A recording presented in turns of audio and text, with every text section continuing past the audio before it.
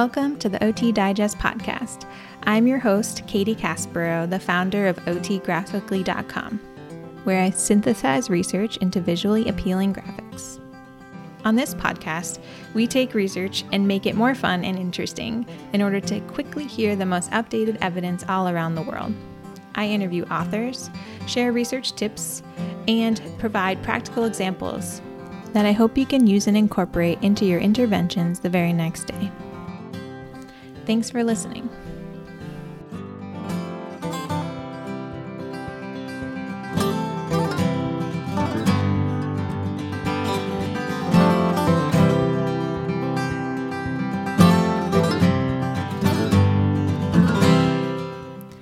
Hey everybody, today we are going to be talking about a topic that is close to my heart and something I've been very passionate about lately, why evidence-based practice is not straightforward. Even the term itself, evidence-based practice, can be confusing because there's also practice-based evidence and evidence-informed practice. So all of these things together can create some confusion. So I just wanted to go ahead and clear some of that up right now. Evidence-based practice is applying or translating research findings into daily patient care and clinical decision making. So it's taking those results of the research studies that have been thoroughly tested and putting them into your practice. Evidence-informed practice is using what has already been out there in the world and studied extensively, using that to inform your practice, but also adapting it so that if it doesn't quite fit your model or your context or your population, there's many reasons people need to adjust things and adapt. We're all human, and it can be complicated to put some of these evidence and interventions into practice. So hence the need for both evidence-based and evidence-informed. Now, practice-based evidence, this is something I'm learning more about, but it's my understanding is it's what we do when we we do this, but we don't always call it this, but we try something and it works, an intervention maybe that is not as well studied or even has never been done, extensively before, and we try it and it works and we document it and we show that there is progress and clinical improvements for our clients. So that is the importance of kind of distinguishing the differences between them. And all of them are needed at different times, and all of them are important to client and patient care.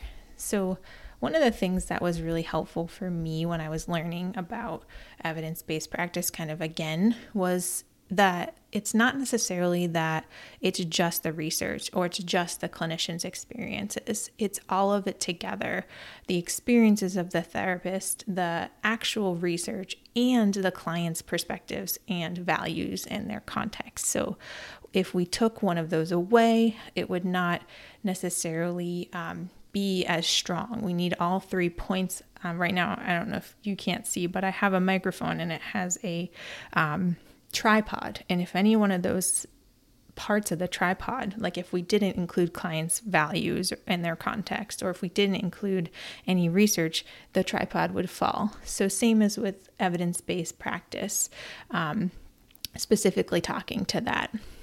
So as occupational therapists, it's really important to get all 3 of these steps in order to make the most clinically relevant decision when we're talking about using evidence-based practice and being evidence-based practitioners.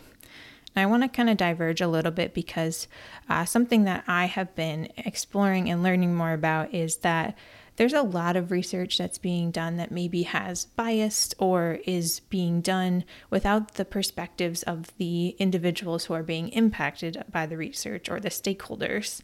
And that is like kind of what has happened, but it's changing. A lot of people are including stakeholders earlier in the research.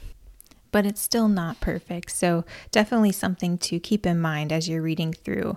And that kind of brings me to my next point, that who you are looking for and your clinical questions are always going to be different. So say if there's a study and you're looking for someone who has cerebral palsy, and you want to look up whether constraint-induced movement therapy will help them compared to just typical therapy. So that's a clinical question, but I have a certain client in mind when I'm thinking of that. Somebody else has the same clinical question, but they have a different client and a different set of values and a different set of experiences and ages and demographics. So it's definitely important to think about who you're looking for and what you're hoping to get out of the research study you're looking for when you're searching. So another thing that you can consider and why it makes, finding the articles that help guide our practice tricky is if you look at the study, we find one that maybe is about an adult with a stroke that's doing constraint, but that doesn't necessarily apply to the child with cerebral palsy. So that can be tricky. However, sometimes it can be helpful to look at those and to be able to clinically reason through, well, I could do this. The age is different, but the intervention is the same. Or I'm working with a young adult, and even though the age range is not the same, it's pretty close. So that's kind of where our expertise as clinicians, as our reasoning skills that we learn, that's where those can come in, and you can kind of make those decisions to adapt the research to what your needs are. And the other thing is that makes evidence-based practice really tricky. This one is always tough for me is you find this great study, it's doing this awesome stuff. You look at the, how they did it, what they actually did, and it's not in your budget at all. So the thing you need, the fancy tech, the new manual, anything that really comes new to you comes at a cost, and that can be a huge barrier to implementing evidence-based practice. However, if you find the tools to help you share why this is important and why this is such a needed study, or needed intervention, you can really work with your administration to show, this could make us different. This could, financially pull us away from some of the other competitors in our area, kind of talking their language. Advocating for those are so important. However, it's important to talk the language of the people you're trying to get the funding from. So always thinking about that is really helpful. The next thing is, depending on your setting, when you're in inpatient rehab, or if you're in a school, or if you're in early intervention, or if you're in a community-based mental health setting, those are very different change expectations. So say if there's a study of looking at the strategy training of working with individuals who have recently had a stroke, and seeing how much change is expected by the end of that study. If you're in inpatient rehab working on that goal, you're going to want to see a pretty big change, like a large amount of change, because that is the expectation in that setting. Whereas if it's someone who has a more long-term stroke and they are in a community-based mental health or outpatient setting, you may not see as much change, and even a small amount of change would be meaningful to that client because they are maybe 5-10 years out from having a stroke and they're still struggling with buttons or being able to remember their daily routine. The goals might be a little bit different.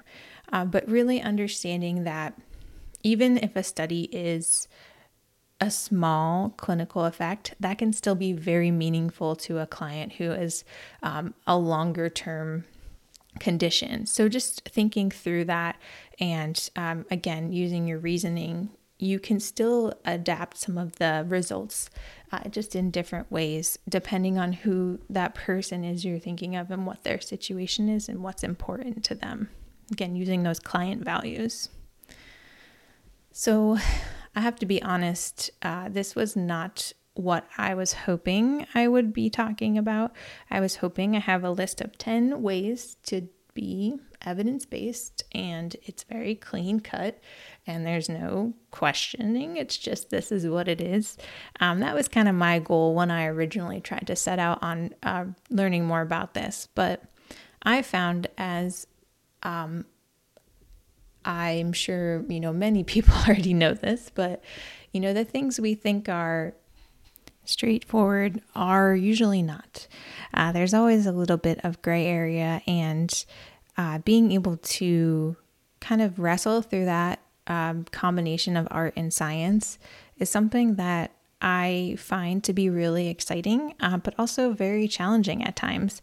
And I think understanding that there's tension between these two, the clinical experience and the research you find, and trying to creatively adapt, which we are so good at as OTs, that into our context is really, really important for us to get the best possible care to our families, clients, and be able to really help the world. One quote that I found that I find really helpful, which is basically what I just said, but this is the actual quote, is reflective practitioners capitalize on the tension that exists between research findings and clinical experience to expand their knowledge.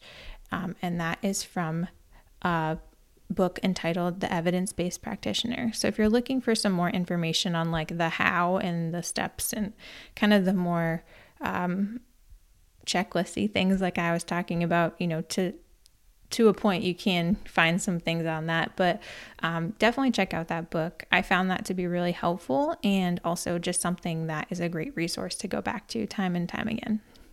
Well, thank you for listening. If you're interested in learning more about this process, or just kind of walking through this together with a group of other people, consider joining the OT Graphically Library. So we meet twice a month for journal clubs. We review a topic, and it is either a case study or an individual article. We go through it and we discuss it, and we really do this process of trying to clinically apply it to our context and learn from one another in a group setting. I also obviously have a lot of infographics in that library. It's a library of them, so you can download them, use them to advocate for interventions you're looking for, to share with your administration, to share with your clients, to get them more empowered about their care. And we also have many other resources, a community Facebook page, and a lot of different infographics that help you navigate the research and make it easier and save you time to be able to provide the best care and stay up to date pretty quick. So if you're interested in that, I'll put a link to it in the show notes. You can always reach out to me, but I'd love to have you. I love libraries. I love how they build community. And so I hope that the OT Graphically Library can do the same. So thanks so much. And I can't wait to hear about all the amazing things you're doing as an OT. Have a great day.